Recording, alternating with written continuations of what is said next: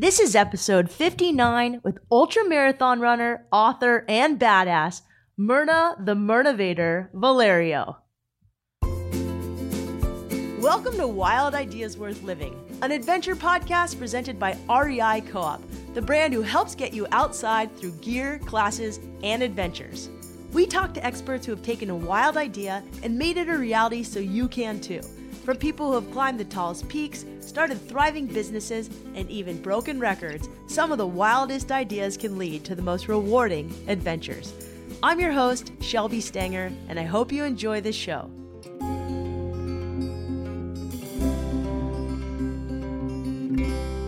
You may have seen Mirna the Mirnavator, Valerio. Her video with REI had millions of views on Facebook. It starts with her reading an angry letter from a guy who calls her a fraud, a liar. He says she's not only faking running ultramarathons, but she's making a bad name for runners because she's overweight and she doesn't look like a runner.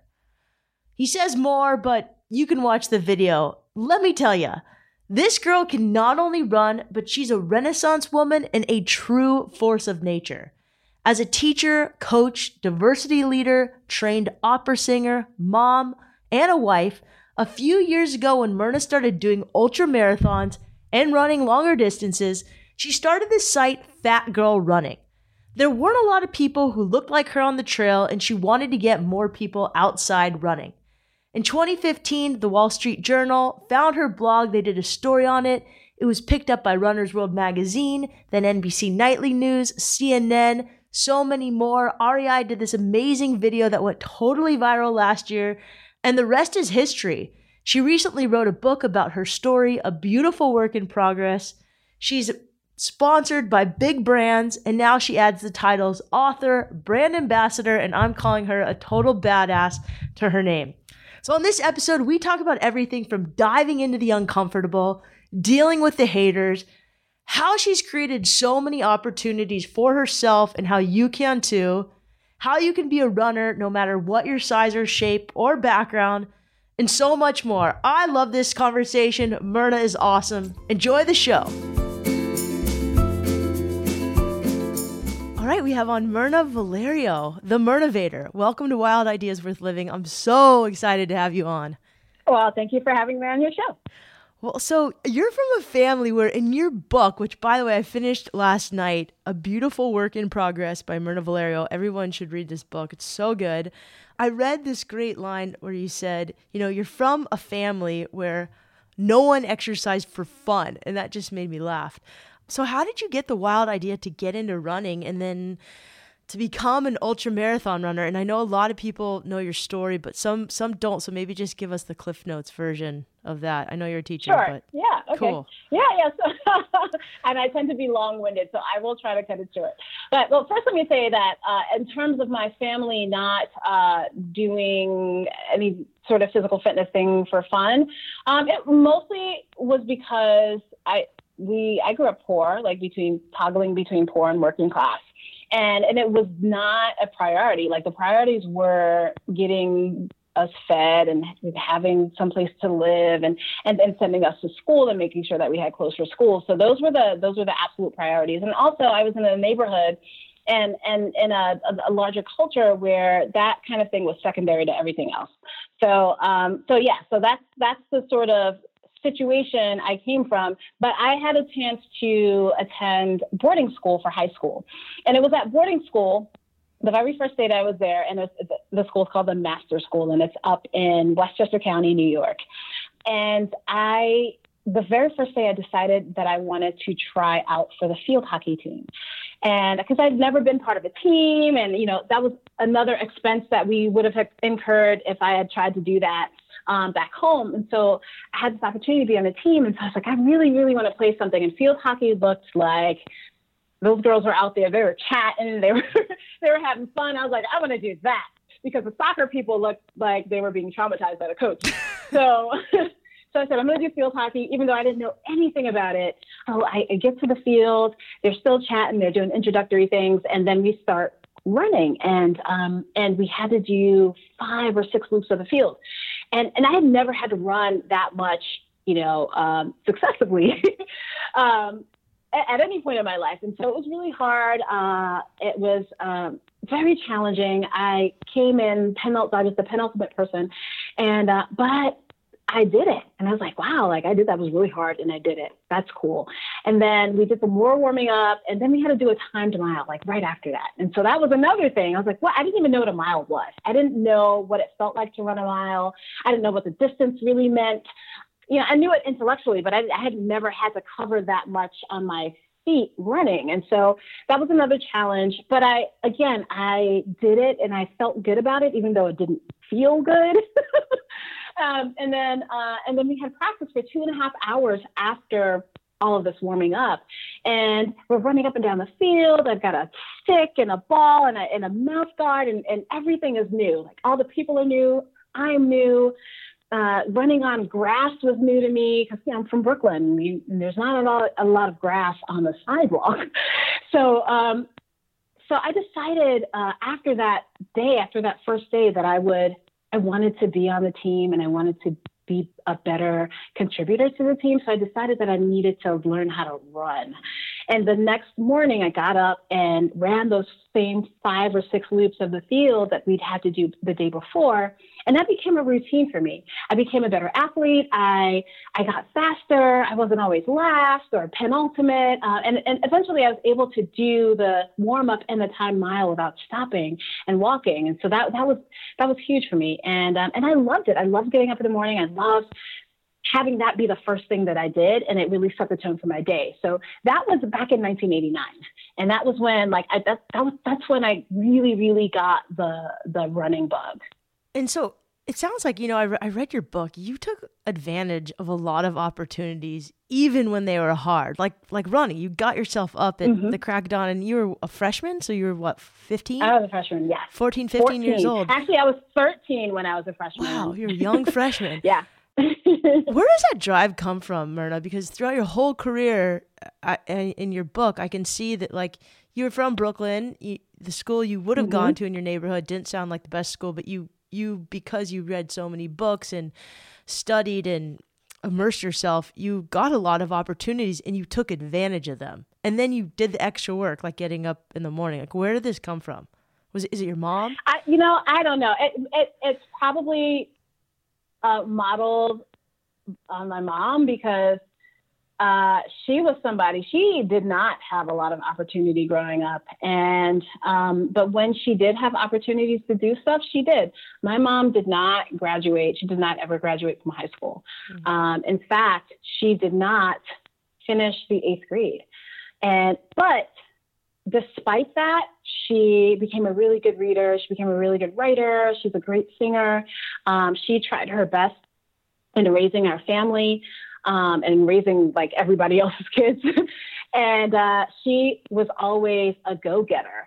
Not in the same sense that I'm a go-getter because I do different things, but it's essentially the same drive and the same motivation. And so I watch her in her life with the very limited opportunities that she had, and I run with it because I've been given those opportunities that she didn't have. And I'm very, very appreciative of that. She seems awesome. I think I'm not going to give away your whole book because I want people to read it, but does she now go with you to events and camp with you? Or maybe I read that on your blog somewhere. Yeah. If I do an event in New York or somewhere up north, because I'm in Georgia now, if I do an event and there's camping, she loves camping. I introduced her to camping at the Finger Lakes 50s. But she loved the newness of the experience. And so we've done that a couple of times. And she'll also come up to other races with me and just hang out or volunteer or just be present. And it's a really, really awesome thing to be able to experience with my mom. Oh, she sounds like a badass. So I want to know, so you got into running as a freshman and you did these mile was forever. And then you sort of leapt to eventually half marathons. And now you're an ultra marathon runner. Talk to me about, that's amazing. I want to know how running makes you feel and why you run, because people run for a lot of different reasons. Mm-hmm. Well, I run for a lot of different reasons, but like primarily nowadays, it's just so much a part of my lifestyle that I can't really imagine myself not running and not having that be part of my my everyday, or I don't do it every day, but my every other day routine, along with other physical fitness activities that I do. So yeah, and I feel when I don't run, I just took a month off, by the way, and it felt really crazy. I felt like I didn't have anywhere to be meditative or to just be by myself in my own head and to be moving my body, but I really needed a break from it. And so I'm back on track now. I'm training for Boston Marathon, but and now I feel normal again. Good for you. No, I get it. I mean, yeah, thank you. Yeah, my running is my Prozac or whatever. It's like antidepressant medication, anti-anxiety, and coffee all in one. That's why I run. Yeah. I would say like these in the last year or so, especially when I was writing my book, it was definitely an anti-anxiety thing, because I did suffer from a lot of anxiety. I had heart palpitations and I knew I would get it done, but it was still, there were still all of these sort of outside expectations for me to finish, and I had to be accountable to somebody else, and I had to get it in at a certain date. So running definitely helped me allay some of the anxiety and fear that I had of just not doing well and not finishing. I want to talk about that because I'm a writer, and putting out a podcast every week sometimes gives me anxiety, just what other people are going to think. And, now you're on this really big scale. I mean, you're playing on a lot bigger field than that field hockey field when you're a freshman. Oh, yeah. Been on NBC, CNN. How do you deal with that, like pressure, besides just running? Like, what's your self-talk? What's really incredible is that everything that I'm doing now is a result of everything that I've ever done. And what I mean by that is, like, say, for example, in high school, I played sports and I really, really got into it. And I really, the amazing thing was I never felt like I wasn't part of the team, and I never felt like I didn't belong because of my size or because of my race or whatever, or because of where I was from. And then I was also in high school, I was a budding classical singer. And so I was on stage all the time. And it became normalized for me. I used to be really, really shy, and nobody believes this about me, but I was incredibly shy. If you knew me my first year in high school or in any other grade, and lower than ninth grade, I was this incredibly shy and timid person. Like, I wasn't shy about how smart I was, because I always knew I was smart, and I was kind of obnoxious about it, but on the social level, I was very shy. But when I got to high school, I became this like person who enjoyed being on the stage, and it became a very easy thing for me to be on the stage. So now that I have this huge platform and I've had all of these opportunities to be on TV and to be on radio shows and to do podcasts and to like have my writing read by millions of people, it's like the perfect confluence of everything that I am about. And so I love it. Like, I feel like it's a natural, but a continuation of everything that I stand for, that I do. I love it. I wish I could get you to sing for us. Maybe I won't do that, but maybe instead, can you take us really into your world of running? Like either an excerpt from your book or a recent story of a recent run. I know you took a month off, but maybe just a memorable run. Mm-hmm. Yeah, sure. This morning, in fact, down in North Georgia today, it is really gray. It is really, for some people it would be depressing. It's not depressing to me. And it's really wet. And so I got up early this morning and I heard the rain on the roof. I'm like, oh God, I want to go outside, but I don't want to get wet, which is so dumb. And, but, so I got dressed and everything, because I knew I have to train, right? And if I don't train, the miles are not going to run themselves. So, I got out there, eventually got out of the car after sitting in the car for 5 minutes, dreading being out in the rain. But the awesome thing was that as soon as I got outside, it stopped raining for a couple of minutes. And the air was perfect. I went down to we had this little gravel loop that's a little bit less than a mile that I do in the dark mornings because it's safe and I know the route. And so like I went down there and I just felt really light and free and like in my essence. And at one point I forgot that I was running and I was just like listening to music and just like being with myself. There was nobody else out there. And, again, super dark, which, at another time in my life would have like scared the shit out of me. But yeah, I was just like, and I was like in my element. I felt like this is where I need to be this moment. And so that's what running does for me. A lot of times, after I get over the initial, this is sore and I don't know, I'm tired, I feel like running today, that usually goes away after a couple of miles. And then I feel like I'm myself and I am who I'm meant to be when I'm doing that. So that was my run this morning. That sounds like an amazing run. It was pretty cool. What did you do for your month off? Well, I was traveling a lot. So I just decided that if I wanted to run, I would. And I only got a couple of runs in, but I was super tired, driving a lot, flying a lot. It was for my book tour, which was awesome. But I had also, at the end of November, I did this big 60K, the New York Roadrunners 60K. And I knew that I was going to need a break after that. And so it just came naturally. And I did some weightlifting. I'm really, really into weightlifting these days, and I love it. And, I did some walking. But I didn't really feel like myself. But I knew that I needed a mental and physical break from running. And so that's what I did. Now I feel like I've got all this energy. I'm ready to go. I'm ready to do the Boston Marathon. I'm not really ready, but I will be ready.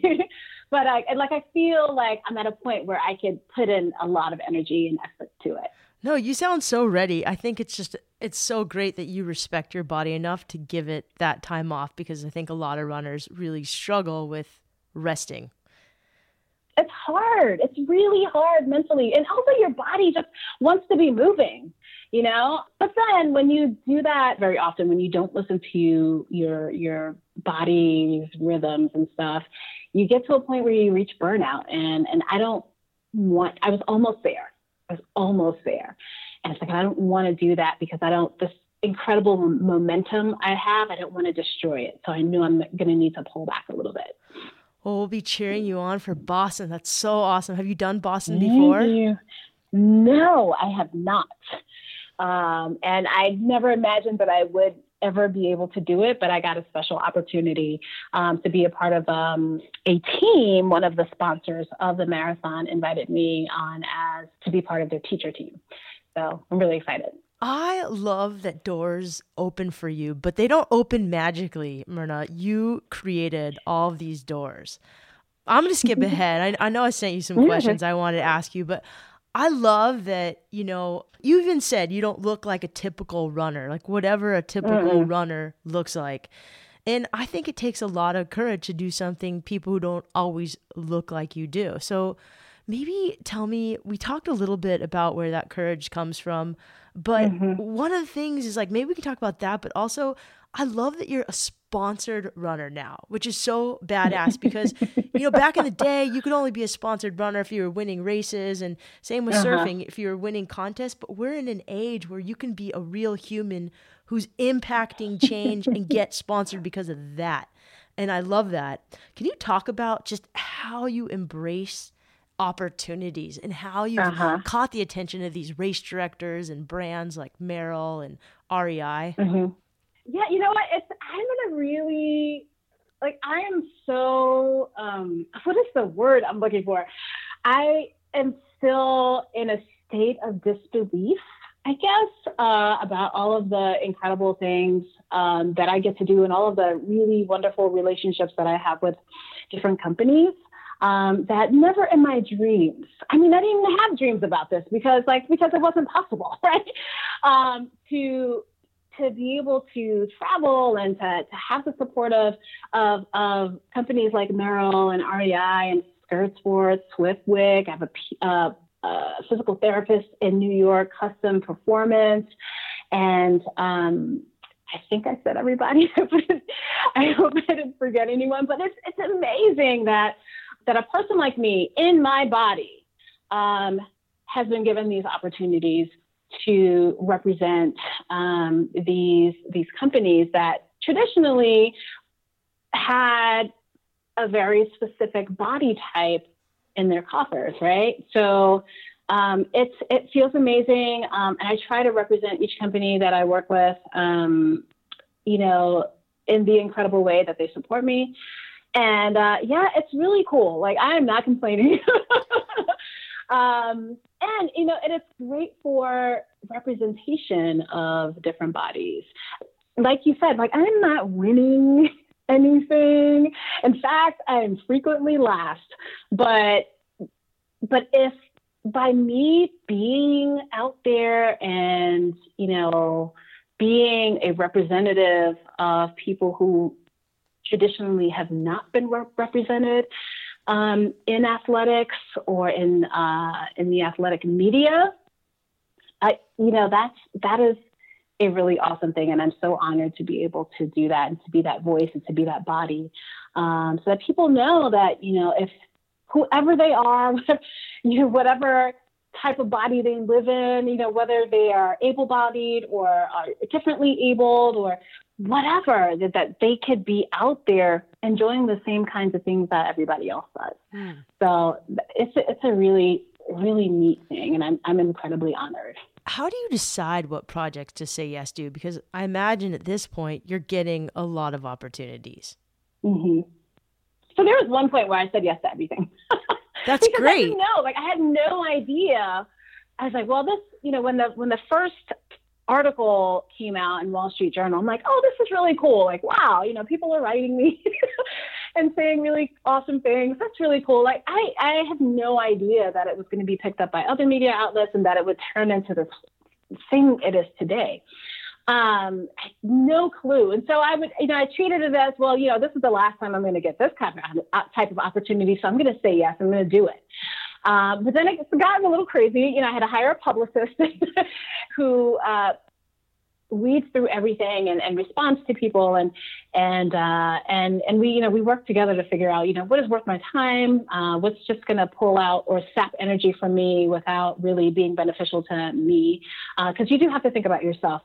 Is this going to be a good thing for me? Is this going to be a good thing for other people? Why am I doing this? And so, like, I go into things much more knowledgeable, you know, 2.5 years, actually 3 years later, with more of a sense of who I am, what I can do, what I can bring to certain companies or events, and what they can bring to my life. Because, again, as I said, that is also very important.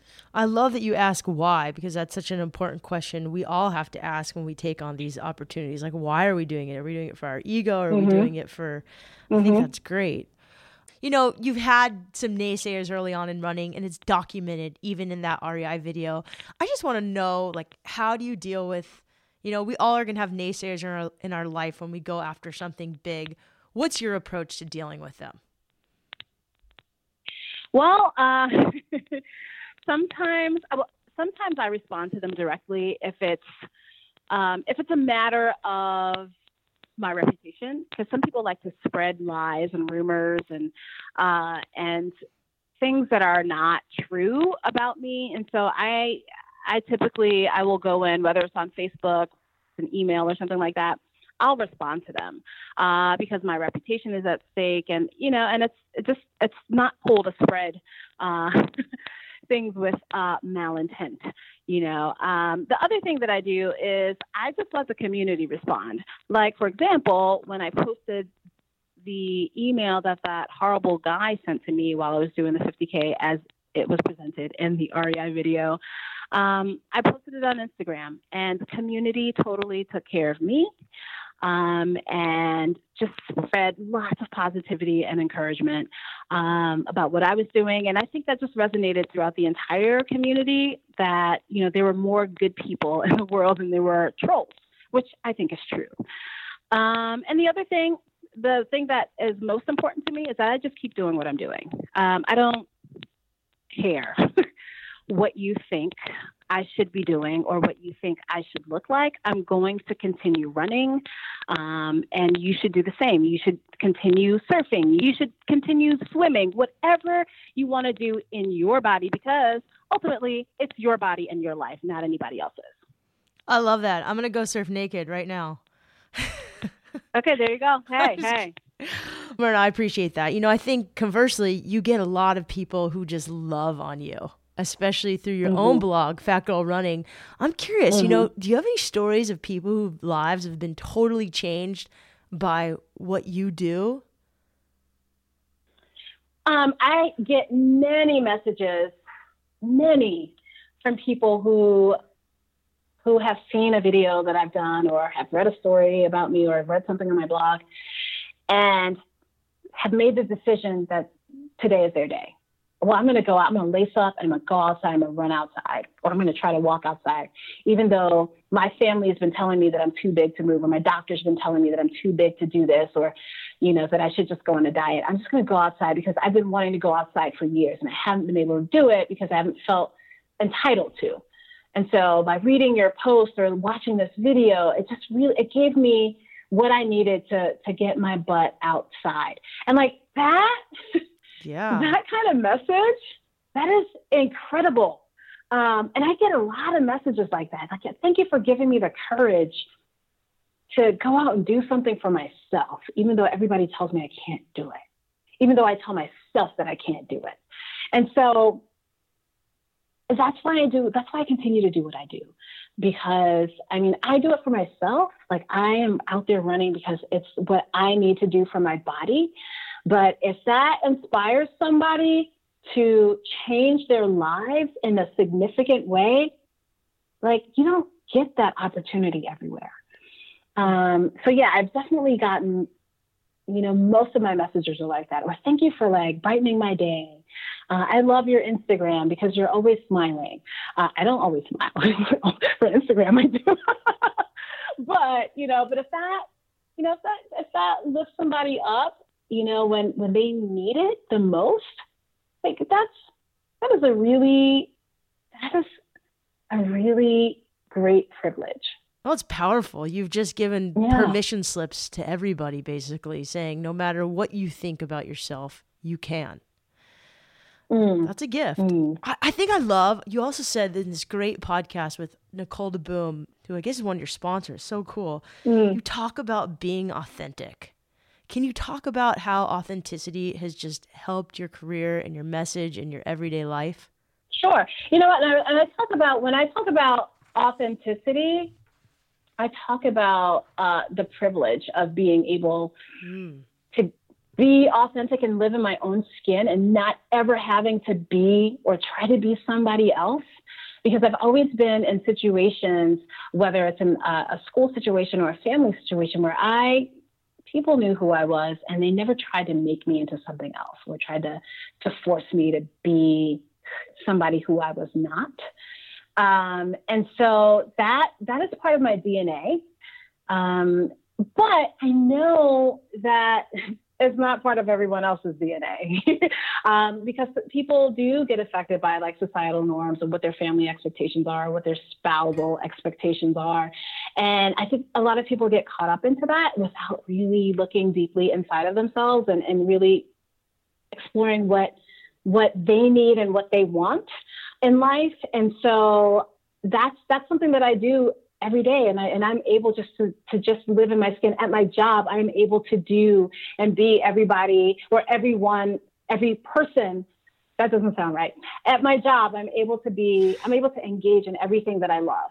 And so, and who I am, like I'm a musician, so I get to participate in music. I'm a writer. I get to do that. I love Spanish. I'm teaching Spanish and I love diversity work. And so I do that too. And so I'm able to just be who I love to be and who I am. And not everybody has that opportunity. And so, but I think it's something that you can learn and that you can practice. Whether it's if you want to run, if but you don't feel like you're a runner because somebody told you that you don't look like a runner, or that you're not a runner because you run slow, or they've never seen you run, so you can't be a runner. But people have actually told me these things. Those are things that we can practice to help us remain authentic to ourselves. So if you want to go out and run, or if you want to be a hiker, and that's an identity that you've always wanted to have, you can create that for yourself. You just have, it does take a little bit of confidence and like a swift kick in the ass sometimes to get yourself out there to do it. But once you do it and you enjoy that, it becomes part of your DNA. Whew, Mirna, I'm pumped. I love talking to you. We could probably talk for hours. You talk about authenticity and you talk about leaning in. So part of what you do is, you take risk and you put yourself out there, and then you do these races that even though I ran in college, I'm terrified to run. And I think everybody's terrified of doing certain things in their life. And I'd love for you to read that part in your book where you talk about this, Mirna, in your own voice, because you have a beautiful voice. And I know it's on Audible, but I want to hear it live. Okay. Lean into the discomfort. To my long distance runner's ears, this axiom means embrace the suck. A lot of long distance running sucks. But what sustains runners are those moments of beauty, those instances where you feel weightless and unencumbered. We embrace the suck so that we can fully embrace what doesn't suck, to fully receive it. So I think that section of the book really, really encapsulates my attitude towards anything that is not comfortable, anything that is really tough, or anything that I know that's going to be a challenge or an obstacle. I love the process of overcoming something. I love the process of facing my fear or my discomfort, knowing that it's going to suck at some point, but that when I come out on the other side, I will be a better person for it. I will have experienced some moments of beauty or some moments of self-awareness and self-reflection, and then you come out on the other side, and you're a better human being for it, I think. And so that's why I try to make sure that I'm always, or that I do this often, that I put myself in situations where it's not going to be easy, and where I'm like, well, maybe I feel like a fish out of water, but I know that I'm not a fish out of water, and I know that I'll probably survive, and I'll come out of it a stronger, better person. Oh, I love that. I love that you purposely enjoy putting yourself in uncomfortable situations so you can overcome it. Yeah, and I think that's most trail runners and most like people who do outdoor things, and they keep pushing themselves. That's why. Yeah, you learn that through the outdoors. I agree. I think that's such a great lesson that you learned, that you can't really learn it in a classroom per se. I know you're a teacher, so call me out if I'm wrong. I agree. Okay, cool. Phew. I'd love to talk to you about body image. I know you're a big proponent of body positivity, and that's something I've struggled with, from having vitiligo on my face to just working around in a bikini. I think a lot of my friends and a lot of people I know struggle with body positivity and having a good, positive body image. Can you talk about just advice on how you approach having a positive body image and sort of your thoughts on that? Sure. You know what? It's what's interesting about my life and the sort of family culture that I come from is that we never had any particular body aesthetic. So like I never felt that growing up. I never felt like I needed to change or I needed to alter the way my body looked because of what other people thought. So that's one thing about me. Like that has always stuck with me. And that's how I roll now. And I realize that that's not the experience that everyone else has had. That's not the experience that most people have had. But what I've learned, you know, particularly over the last 3 or so years, is that people hoist their own insecurities onto other people, and that might cause them to lash out and be really negative and disparaging about the way other people look, because that's not what's in their sort of aesthetic view or in their experience as what a body should look like.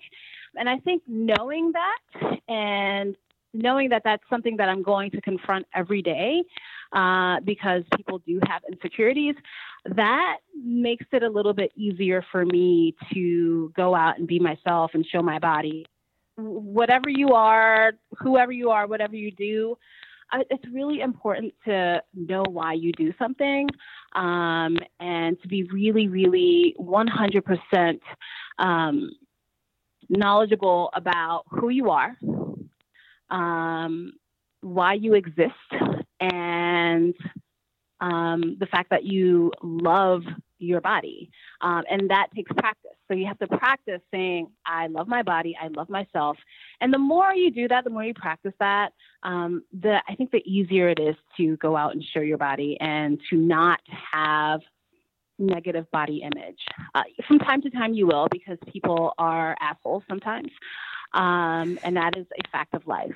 But I think the more you know yourself, the better you are prepared to go out and show your body to everybody. Yeah, I think that's great. I've actually done that little mantra. I love my body loves me. Even when I'm injured, that's something I use. Thank you, Mirna. I think it's just so great what you're doing for body positivity. And there's some people that, I have a friend who she's a bigger girl and she's a little bit afraid to go running. What advice can I give a friend who has something they're not super stoked about, but they want to run or they want to go surfing or, but they're afraid because of how they look? I think, number one, it's important to find a community of people that are going to be supportive, and that are not going to judge your body. Because we don't want to put ourselves in situations where we know that we might be secretly or openly judged or disparaged for the way we look. And that's not always easy, but I think looking for a community that's supportive is really, really tantamount to actually going out and having some really positive body image about whatever activity you're going to engage in. The other thing is that I think, and the way what I've been seeing in the media is a huge shift in terms of the body. The body aesthetic paradigm is changing and becoming more updated to represent bodies of actual people. So, whether they are thin, medium size, tall, short, fat, whatever they are, you can see lots of examples of different types of body in print media, digital media, television. It really is all over. It's not where it should be at this point, but it is growing. So I would definitely look online and see the plethora of different bodies being represented, and in all places. So and use that as inspiration to get out and do what you need to do for yourself. I love that. And I agree. There's been such a change in the media and it's awesome. So media, keep it up. Okay, I think we've come to the quick and dirty round. But before we go to the quick and dirty round, a little sponsor break. This episode was brought to you by REI Co-op, a brand that's big on protecting where we play outside. As stewards of the outdoors, REI gives away 70% of all profits back to the outdoors. Since 1976, REI has invested more than $77 million through partner nonprofits to create, improve, and sustain access for all to inspiring outdoor places. They're also incredibly eco-friendly. REI uses 100% renewable energy to operate, and they built the first, largest, and most sustainable net zero energy and LED platinum distribution center in the country. On top of that, REI has partnered with over 66 brands in the outdoor industry to enhance the sustainability of their products. Their motto, "A life outdoors is a life well lived," is something I definitely stand by. You can learn more, take classes, go on experiences, find a store near you, and get the gear you want to get outside at rei.com. So we're at the quick and dirty round. Quickly, advice to fashion fitness companies. What can they do to make clothes better for all people? You know, it can't be that hard to create more sizing or to have clothes in different sizing, because that's really what is at the core right now. The core, I think, of your question. And it cannot be that difficult. What is holding you back? That is my question. Are brands stepping it up, do you think? I think they are slowly. I think more slowly than they need to. But I think in retail in general, like there's all this focus grouping that you have to do and whatnot. But I think if clothes can come off the runway and then be made the next day, I think the same can be done for having an extensive range of sizes. Awesome.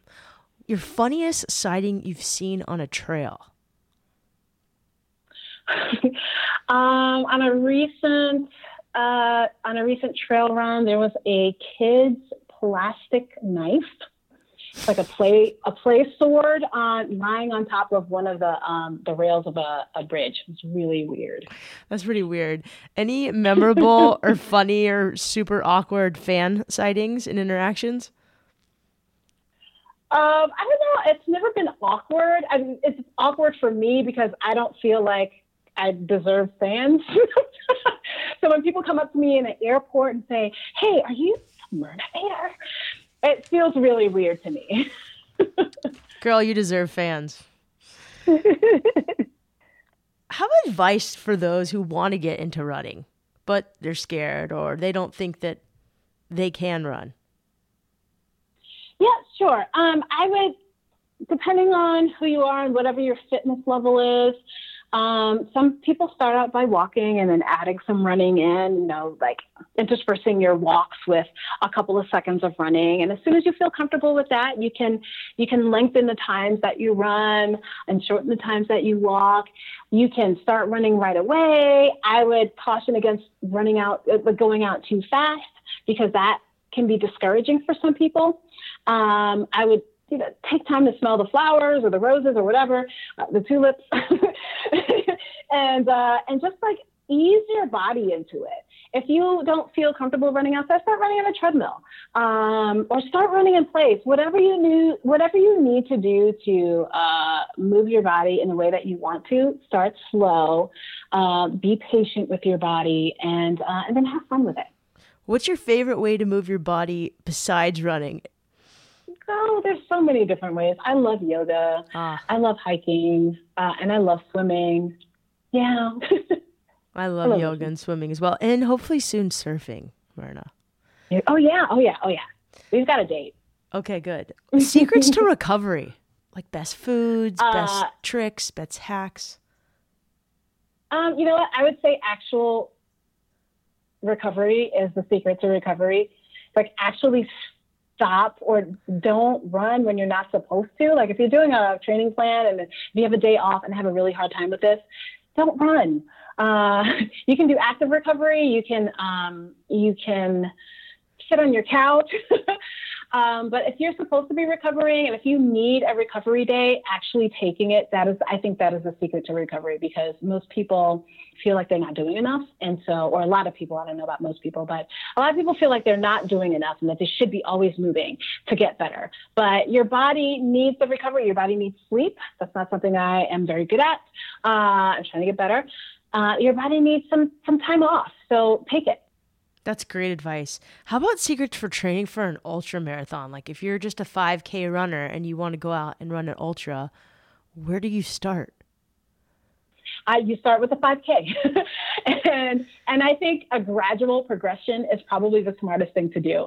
I wouldn't go into an ultra marathon or even a half marathon after just doing 5Ks. I would definitely take the time to train, find a coach, or find a really good training plan that kind of aligns with your lifestyle. Be flexible with yourself, and then make progress towards your big goal. I definitely wouldn't jump in to an ultramarathon from a 5K, unless you are giving yourself months and months to train.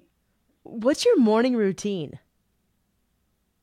My morning routine has recently been changed. As of a couple of months ago, I started getting up and making up my bed, Yes. which has definitely changed a lot of what I do. Like I look forward to making up my bed, which is really weird, because it gives me a sense of completion of something, and it makes my room look nice. And then after I make my bed, I do a couple of squats and some wall push-ups, which sounds really cheesy, but it really just gets my blood going. And then now I've incorporated, since the new year, I've incorporated 5 minutes of meditation, which I am loving, in the morning before I have my coffee. Do you use an app or do you say certain? No, I've been looking on YouTube actually and I only do 5 minutes. Yep. So, which I'm hoping to lengthen by the time I feel like I get good at it. And so like I go on YouTube and I look for 5-minute meditation videos, and that's what I do. Awesome. Then coffee, 2 cups of coffee, and then I run. If I'm running that day. If I'm not running that day, I'll just do some organization in my kitchen and stuff. And then I go to school. That's awesome. So many guests on the show do 5 minutes of meditation and make their bed. And I think I think that's part of the Magical Morning, or is it like that new book thing that just came out recently? I don't know that book, but I'm going to check that out. I love that. Yeah, I've got to check it out myself. Speaking of books, what books do you read and gift most often? I've been reading a lot of nonfiction lately, and a lot of it has to do either with running or some sort of outdoor stuff, or diversity, because that's part of my job. And so like I'll read like some educational books, and I'll read, I'm reading right now the woman who Grandma Gatewood's Walk, the woman who at the age I think of like in her 60s did the AT on her own. So I'm reading that. I love like sort of long, really detail-oriented stories about people's journeys, and so those are the kinds of books that I gift and that I buy for myself. I love that. What book on diversity are you reading right now? I'm actually reading a book called The White Working Class. Nice. I love it. Because it's, I live in Appalachia, and that is the community that I am surrounded by and that I work with. So I'm trying to learn as much about the community that I live in as much as possible. Georgia is so different than Brooklyn. Very. I went to school there. That's so interesting. Very. Everybody, I would say everybody, most people listening to this podcast are listening because they want to do something wildly, either quit their job or train for an ultra or just rechange their career. Any advice actually for others on how to make a living from just doing what they love? I think not everybody can make a living off of doing what they love, because True. Because the reality is that, especially in adventure and like in the outdoor world, it's hard those things take a lot of time, and there's not a lot, unless you're like a writer for a magazine or work for somewhere like REI, it's really hard to be in a space that's conducive to that. So I would say, rather than, it's definitely a possibility. I don't want to kill anybody's dreams, right? Definitely a possibility to make a living off of doing what you love. But I think incorporating that into your daily life, wherever you are and whatever you're doing right now, that is a challenge, and it's an awesome challenge, because then I think you'll appreciate it more. Because what I'm afraid of is it becoming a job, like it becoming something that becomes a chore or something that you're not looking forward to doing. Whereas if you were, at your day job, which hopefully you do enjoy, you have this whole other aspect to your life that you look forward to. And so you have like an incredible balance. So that's That's what I would say. And if you do want to go out, like maybe you want to be a professional backpacker or whatever, I think that's awesome. I think it's really cool to be able to do that. And if you are able to do that, you just have to commit to it, speak it out to the universe, and things will start happening for you. That is so true. And thank you so much for saying that, because I think a lot of people just go quit their job and think it's going to happen. And few adventurers make a living doing adventures, like very few. And instead just incorporating adventure into your everyday life, I think is really good advice. So if you could throw a party, Mirna, we ask all our guests now this question: who's coming? Where is it? What are we eating? What are we drinking? What music are we listening to? Where are we? Oh my goodness. Part of me, okay, well, I'm an introvert, right? Nobody believes that either. But I don't like parties. But if I had to throw one. That's awesome. So it's only yourself. You're going running. That's okay. It can be whatever party you want. Oh man, I would have like everybody that I've done that has interviewed me for a podcast, because it's such a wide range of people that's like, and it's so interesting, really, really interesting group of people. It's like you, Rich Roll, Nicole DeBoom. I mean, like there's so many people that are really just like have like added value to my life, you know? I'd have like the crazy mountain runners like Kilian Jornet. He'd be up there. He'd be at my party. We'd have a fire going. I'd have Chris McDougall at my party. I love McDougall. I didn't know you were friends with him. He's the best. I'm not a friend. Like, I don't know him, but I want him at my party. I emailed him last night for questions to ask you. I figured you knew each other. Oh my God, there's so many people, and I'm leaving so many people out. It'd be a really, really but like, what are we eating and what are we drinking? We are eating food that I have made, because I don't like to eat. I mean, when I have a dinner party, I like to make the food, and I don't like anybody else in my kitchen. Don't bring anything. We are drinking. I will make all the food. You may bring drinks. You may bring wine. Do not bring any liquor, because I only like wine, red wine preferably.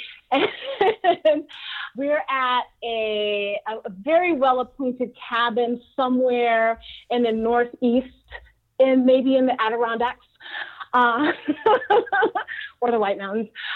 There's talk going on. There's storytelling going on, and people are just having a really good, relaxed, not awkward time. That's cool. It's always hard for me not to be awkward, but I'll behave. Thanks for inviting me, by the way. So, Mirna, one of the best things about your book is you work with teens. The teenagers are so lucky to have you as a teacher at their school. I just remember 15 being kind of a tough year for a lot of people. I was 14, 15, freshman, sophomore year. Any advice to your 15-year-old self? You go back and tell her anything, and then just 15-year-olds in general today. Oh, man. Shoot. The advice I would give to my 15-year-old self, number one would be run more and not stop at a mile. Just because I didn't know what running more than a mile felt like. So I just stopped. And so like just to kind of just go out of your comfort zone willingly, and not having to have somebody sort of push you into that. And being, I would say, being comfortable with not being comfortable. I definitely did that, but I wish I'd done that more. I wish I had tried even more things. And just because the world is your oyster when you're 15, and a lot of kids don't know that. It's your world, and it's yours for the learning. The experiences are yours for the taking. Oh, I love that. Mirna, where can we find more of you? We can all buy your book, A Beautiful Work in Progress by Mirna Valerio. Everywhere pretty much right now it's available. Yes. And your blog? I have a blog called Fat Girl Running, and it's fatgirlrunning-fatrunner.blogspot.com. And I actually don't write in it a whole lot, because I have all these other platforms that I can write on. But I will definitely have a link up there. I'm on Instagram and Twitter and Snapchat as The Mirnavator. So you can look me up on all three of those. How did you get the name The Myrnavator? One of my colleagues from another school, who happens to be a really, really good friend, started calling me The Myrnavator when I started marathon training. Love it. I love it. Mirna, you are a force of nature, a total Renaissance woman. You sing, you run, you teach, you speak Spanish. You kind of do it all. Oh, I think that's a compliment. Thank you. Thank you very much. Well, thank you so much for coming on the show. I'm so stoked to share this with everyone. Well, thank you for having me. Mirna, thank you so much for inviting me to your party and for being authentically you. This girl is so smart and such a hard worker. She definitely makes me want to go for a run and read books and just get out amongst it. So Mirna, thank you. I will not be jumping straight into an ultramarathon. I'm going to train. I'm going to try not to get injured. I'm going to rest. For those of you who like this episode, get her book. It's called A Beautiful Work in Progress. I read it in 4 days. It's definitely a page turner. We'll have links on how to find Mirna, read what she's up to, and more in the show notes. Just go to wildideasworthliving.com. Thank you for listening. Thank you guys for going out and doing your own wild ideas. I'm starting to hear from more of you, and I love what I'm hearing. So thank you, and thank you also for your reviews on Apple Podcasts, iTunes, Stitcher, Google Play, even Spotify. We're on Spotify now. These reviews really help the show grow. And thank you to REI. You guys are amazing. So you know what time it is now. It's time to get out there and get outside. Even if you're driving and it's snowing and it's cold, or you're in San Diego and the surf is firing, but you have to be at work. Remember, the best adventures often happen when you follow your wildest ideas. We'll see you next week. We have some great shows coming up.